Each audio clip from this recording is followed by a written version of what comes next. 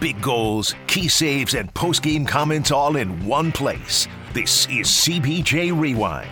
Here's your host, Zachary Rodier.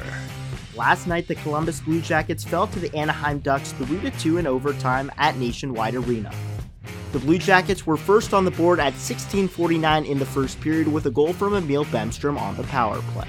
The Ducks trying to clear it out. Prover off with a shot, and he missed the net with a missile right there. Went high and over the crossbar.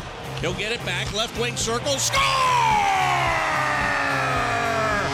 The big one-timer by Emil Bemstrom puts the Blue Jackets on the board as they're leading 1-0. And that was slicker than backing a Cadillac into a doghouse. In the second, Elvis Merzlikins made a huge save to keep the game 1-0. Look out, this will create a 2-on-1. McTavish out of the box, in with a shot, and a great glove save made by Elvis Merzlikins as he just checked McTavish into the Heartbreak Hotel. In the second, the Ducks tied the game at 15:49 with a goal from Ryan Strome, but in the third, Adam Fantilli got the go-ahead goal at 19:13. Perry just skating laps around that net, takes a shot, and that one hit traffic, never made it there, and it's Adam Fantilli coming on the counterattack. Fantilli up the ice with a shot, and he scores! That was Fantilli laced to a tiny space. Oh, baby, that's what I like. The Blue Jackets now lead 2-1.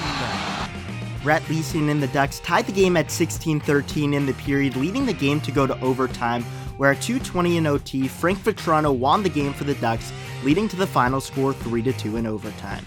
After the game, Blue Jackets defenseman Zach Werenski shared his thoughts. Their tying goal goes off my stick, kind of an unlucky bounce there. Probably had our chances in the third period. Power play had our chances, a couple of chances in overtime. Definitely played well enough to get 2 points. Some stuff we have to clean up, obviously.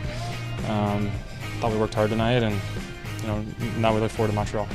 Then Blue Jackets head coach Pascal Vincent broke down the game. Disappointed for the players. I mean, we had more than the double the chances for. Gave up 12 chances against. But it's a good transition team, and they're working hard. Anaheim is a hard-working team, and they transition really well. Second goal against, that's what happened. But we had our chances. I mean, we 16 shots in the third period, 28 chances for total. These are the games we usually win. The Blue Jackets are back on the road this Thursday as they take on the Montreal Canadiens at 7 p.m. at the Bell Center. You can catch the game on Bally Sports or the Blue Jackets Radio Network. With CBJ Rewind, I'm Zachary Rodier.